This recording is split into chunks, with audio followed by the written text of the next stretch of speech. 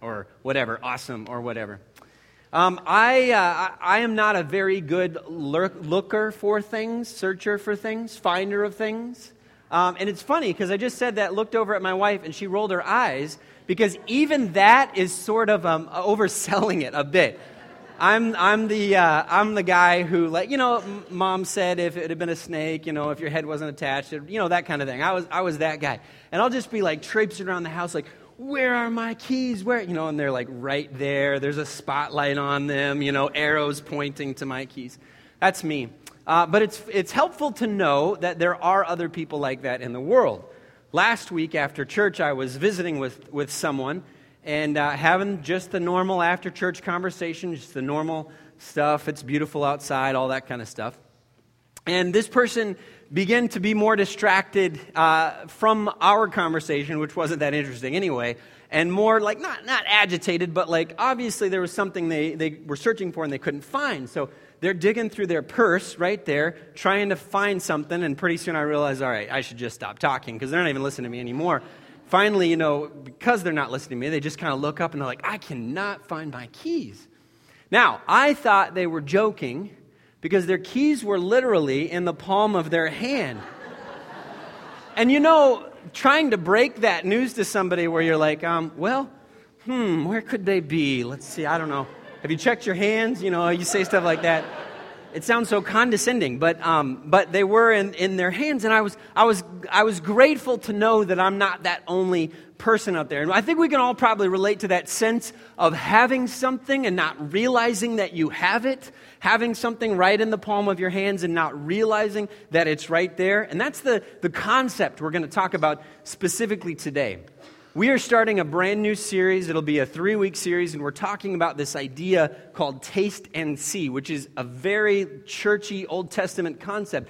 But the idea of taste and see is this invitation. It's kind of like, try it, you'll like it, right? That phrase, try it, you'll like it. That phrase has preceded both very good experiences and very bad experiences for me. Try this, you'll like it. I tried the octopus sushi with the tentacles on it. Did not like it. Not enjoy it at all. Try it, you'll like it. I did try the zipper ride at the carnival, and it was a death trap, but I did in fact like it. That phrase kind of brings to mind this idea of a shared experience, of something that we want other people to feel. We want other people to experience with us, and we like it in good and bad ways. Like, hey, taste this, it's delicious. However, many of you probably have a friend that says, hey, smell this, and you smell it, and you're like, what in the world? Isn't it awful? Yeah, it's awful. Why did you ask me to smell that? Like, taste this. Oh, I think it's gone bad. Yeah, I didn't want to drink it before I knew whether or not the milk was inspired. So thanks for tasting it. We all have somebody like that. We're going to read the passage of Scripture, and we're going to read kind of building up to it this morning. The passage of Scripture that we're going to be looking at, not looking at for 3 weeks, but discussing for 3 weeks is Psalm 34:8. But we want to work our way back to that. And before we do that, I just kind of want to get us in the state of mind that the author, I believe, was in as he was composing this. Of course, it's David, and David has just been through this experience that's just kind of unbelievable. You can read about if you want to at some point. But he is kind of riding on a high a little bit of feeling like God is there for him. God is with him. God has got his back. And he's feeling that. And David, of course, was this shepherd. He was a warrior. He was a refugee. He would become a king. But the way he expressed himself was in song. And I don't know, we always, David's playing the harp, right? And we always imagine this kind of low-key, lullaby-type music. But this song feels like, a guitar solo a little bit. Well, David's got the harp on his side, and he's just like going crazy. Because he's so excited about this, what he's about to talk about. And he's so excited about getting other people to share this experience with him. So we're going to start in verse 1 of Psalm 34. And I just want you to envision somebody that's got all this enthusiasm, and that maybe just by sheer force or sheer will of their enthusiasm, you get excited about what they're talking about as well. So Psalm 34, verse 1. This is what he says. I will extol the Lord at all times. His praise will always be on my lips. I will glory in the Lord. And that sounds pretty typical, if you read the Psalms, there's lots of verses like that. But understand the context of what he's saying. He's just come through this experience. He says, let the afflicted hear and rejoice. Glory in the Lord with me. Let us exalt his name together. I sought the Lord and he answered me. He delivered me from all my fears. Those who look to him are radiant. Their faces are never covered with shame. He says, this poor man called and the Lord heard him. He saved him out of all his troubles. The angel of the Lord encamps around those who fear him and he delivers them. And then he says in verse 8, taste and see that the Lord is good. Blessed is the one who takes refuge in him. Now just imagine David getting more and more wound up, and there's more enthusiasm in his voice than I can muster reading that scripture. He's excited, and you get done listening to this, and David's got this invitation. Now there's more, and we're going to talk about some of the later verses in this, but you're excited about, he says, taste and see. I want you to experience this goodness of God with me. I want you to sense that. And you're sitting there getting all excited by his enthusiasm. You're like, yeah, I'll have what he's having. Give me some of that. I want to experience God's goodness. I want that. I want to be able to walk out today and just feel the goodness of God all around me. I want to be like David. If I got an instrument in my hand, I start playing a guitar solo and I'm singing to God. I want to experience the goodness of God. I want that. I'll have what he's having. And I think we've all probably felt that. We've wanted something that we didn't experience. We wanted something that we didn't feel like we have. So the question that we're going to talk about today, this morning, is how do we experience the goodness of God? How do we experience the goodness of God? Now, if you've been in church for years, if you've been in church most of your life, you've got the pat answer, right? Well, God is good all the time, and all the time, God is good. All right, we can say that, and that's true. It is true, but I don't know that we always experience that. We always feel that. And some of you old church people are like, whoa, our faith is not about what we experience. Don't go there. That's getting all out there and weird. You can go to another church if you want to experience something. We're old school. We like the Bible. We like what it says, but we don't want to experience anything.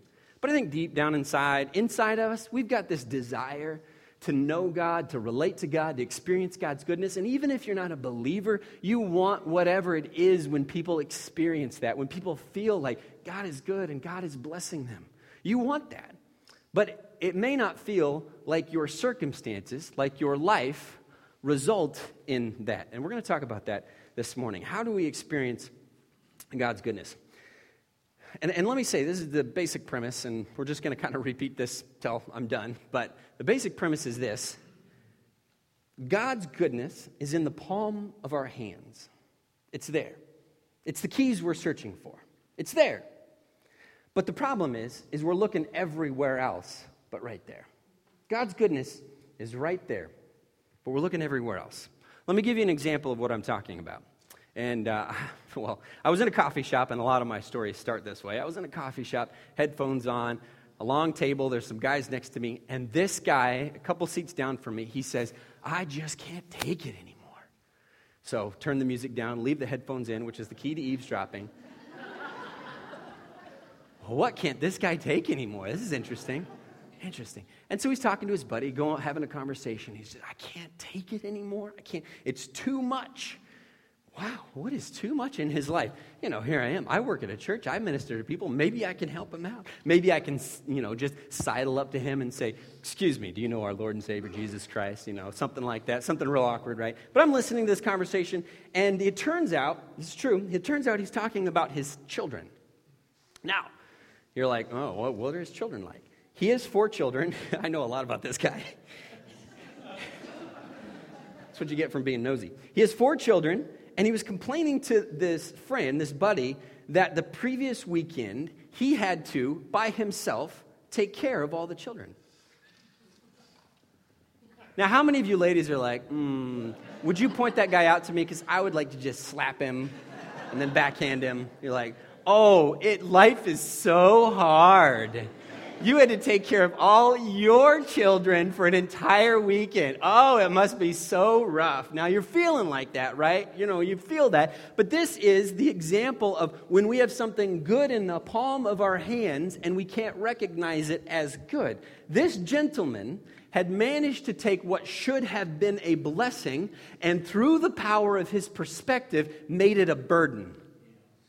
Now you're like, well, we don't know his kids. Maybe his kids are hellspawn and maybe it was bad. I don't know. It's possible. We don't know. But the ability to take something that should be a blessing and through the very power of our perspective, be able to turn it into a burden. And that is, unfortunately, a pretty powerful gift that many of us have.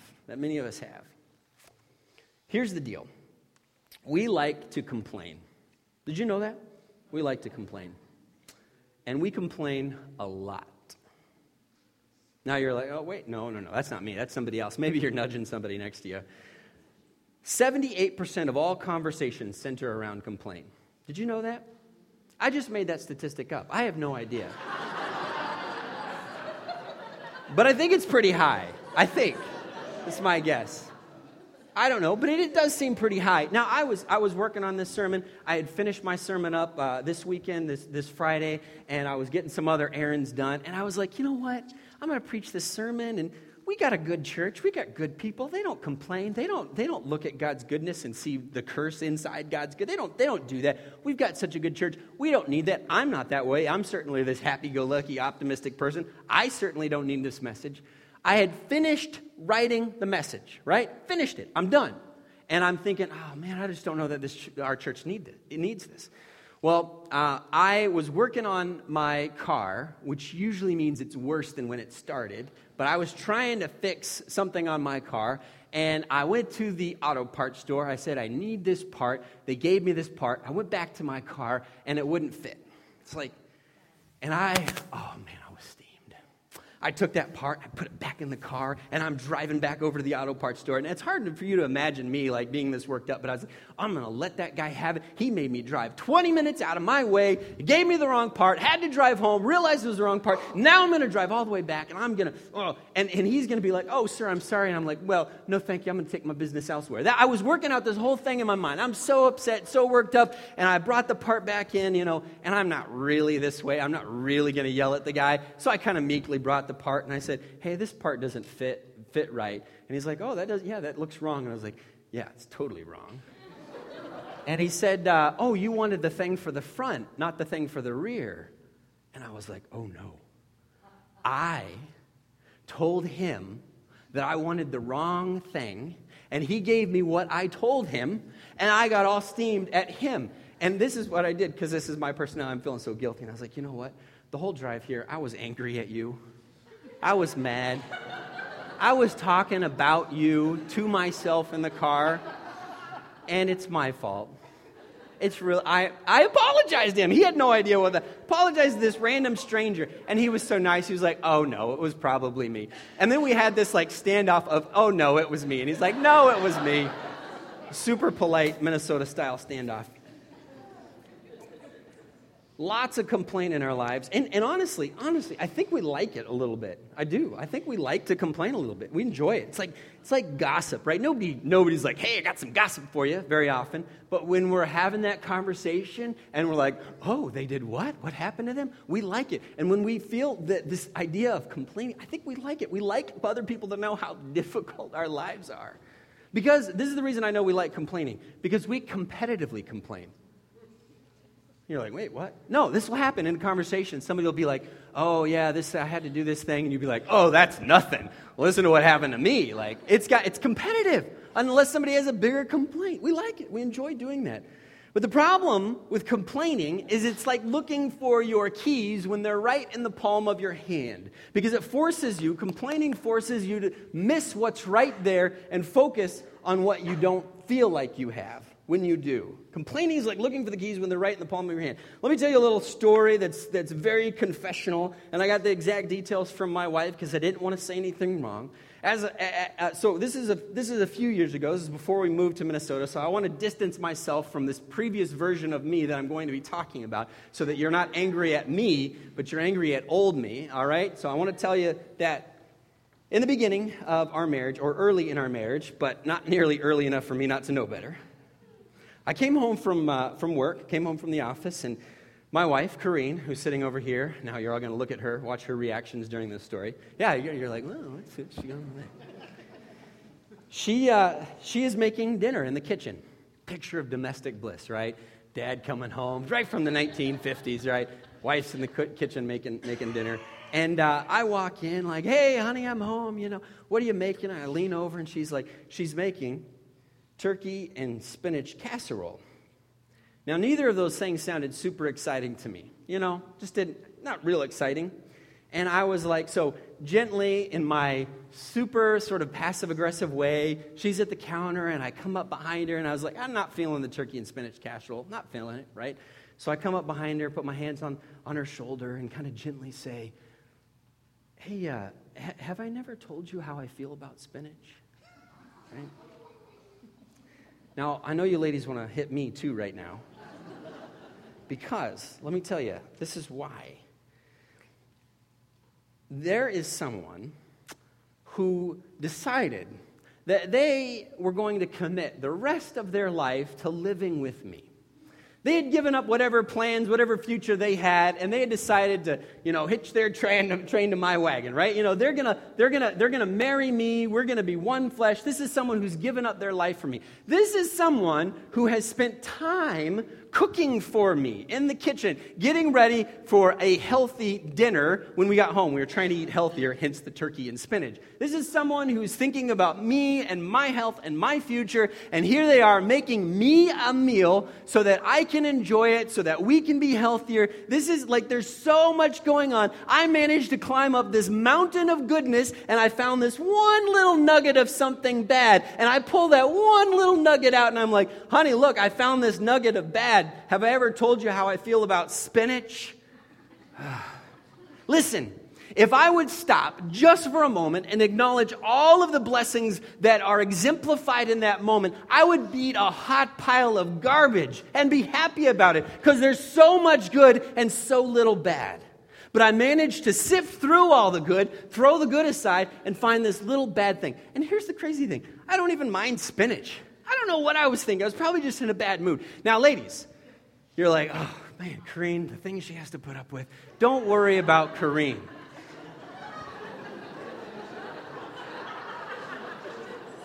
She can handle herself.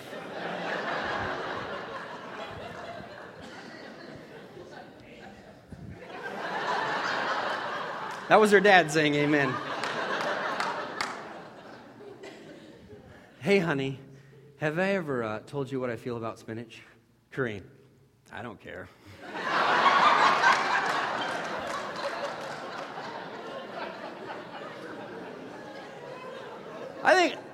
I could be wrong, but I think God's got to be like that sometimes, where we're just digging through this huge pile of goodness and blessings that He's given us, and we found this little scrap of something bad, and we're like, God, why? And God's like, listen, buddy, I don't care that much.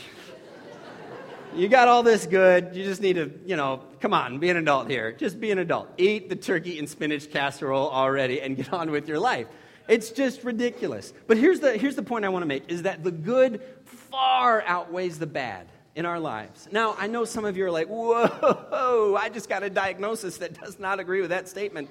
Or, hey, there's been some things that happened in my life that do not feel like that. But I just want us to just for a second, we'll get to that just real quick, but generally speaking, can we agree that the good in our lives, if all the good were tangible bricks and we were to stack them up, our good pile of bricks would be much larger than our bad? I think that's true. If you don't agree with that premise, then you can explain to me why later. But I think the good in our lives far outweighs the bad, despite our circumstances.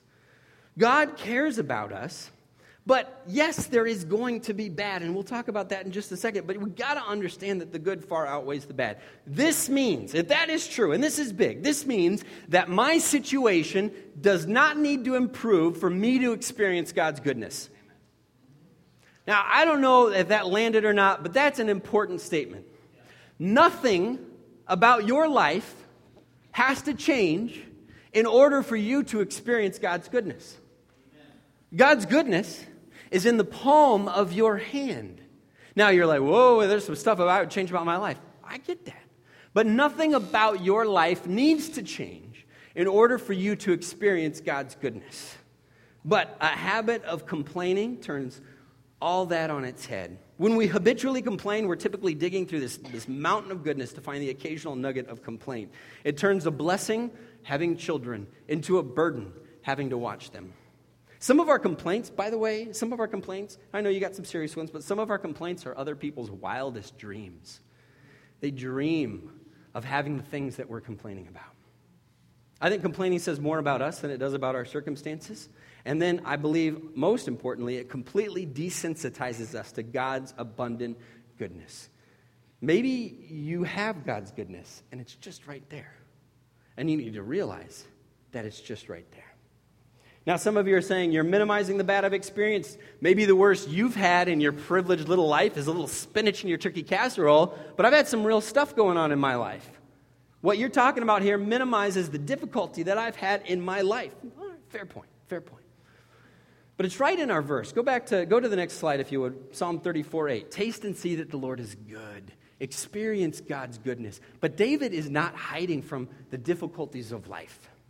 For David, it's not all first class. It's not all octopus sushi. It's not all spinach-free casserole. It's not all whatever you think is good in your life. It's not all healthy diagnosis. It's not all good in David's life. In fact, right in this verse, taste and see that the Lord is good. Right in this verse is this: blessed is the one who takes refuge in him. Blessed is the refugee who finds safety in him. If you're a refugee, it's not good. That's not good, abundant blessings in your life. Right in this passage is built into this passage that David is going through some difficult times. And he still is managing to see God's goodness through this, or see God's future goodness redeeming him through this. Psalm 34:18 and 19 says this: the Lord is close to the brokenhearted. Man, our hearts are going to be broken at times. But God is close to the brokenhearted. He saves those who are crushed in spirit. The righteous person may have many troubles, but the Lord delivers him from them all. Many troubles. The righteous person may have many troubles. What's he talking about there? My garage door opener doesn't work anymore. No. He's talking about some difficult stuff that we experience, stuff that we complain to God about. He's talking about some hard times. The righteous may have many troubles, but the Lord delivers him. And there's this future implication in this. The Lord will. The Lord is there. The Lord is close in spite of those things. Here's what's crazy, and I am not here yet, because what I'm about to tell you is some graduate level faith that I'm just not mature enough to have. But there are Christians who exist in the world who not only see God's goodness in the midst of suffering and difficulty, but they see God's goodness because of suffering and difficulty. They see God's goodness as a result of the suffering that they are going through. Now, that's some deep stuff. Seriously, I don't know that I could get there. Hopefully, God never tests me on this. But I have met people that in the midst of their suffering, and you're saying, oh, I wish this hadn't happened. I wish this wasn't the way. And they're like, nope, I wouldn't change a thing. Because that is he's refining me through this. I don't know how you have that type of perspective. David said later in Psalm 119:71, he says, it was good for me to be afflicted so that I might learn your decrees.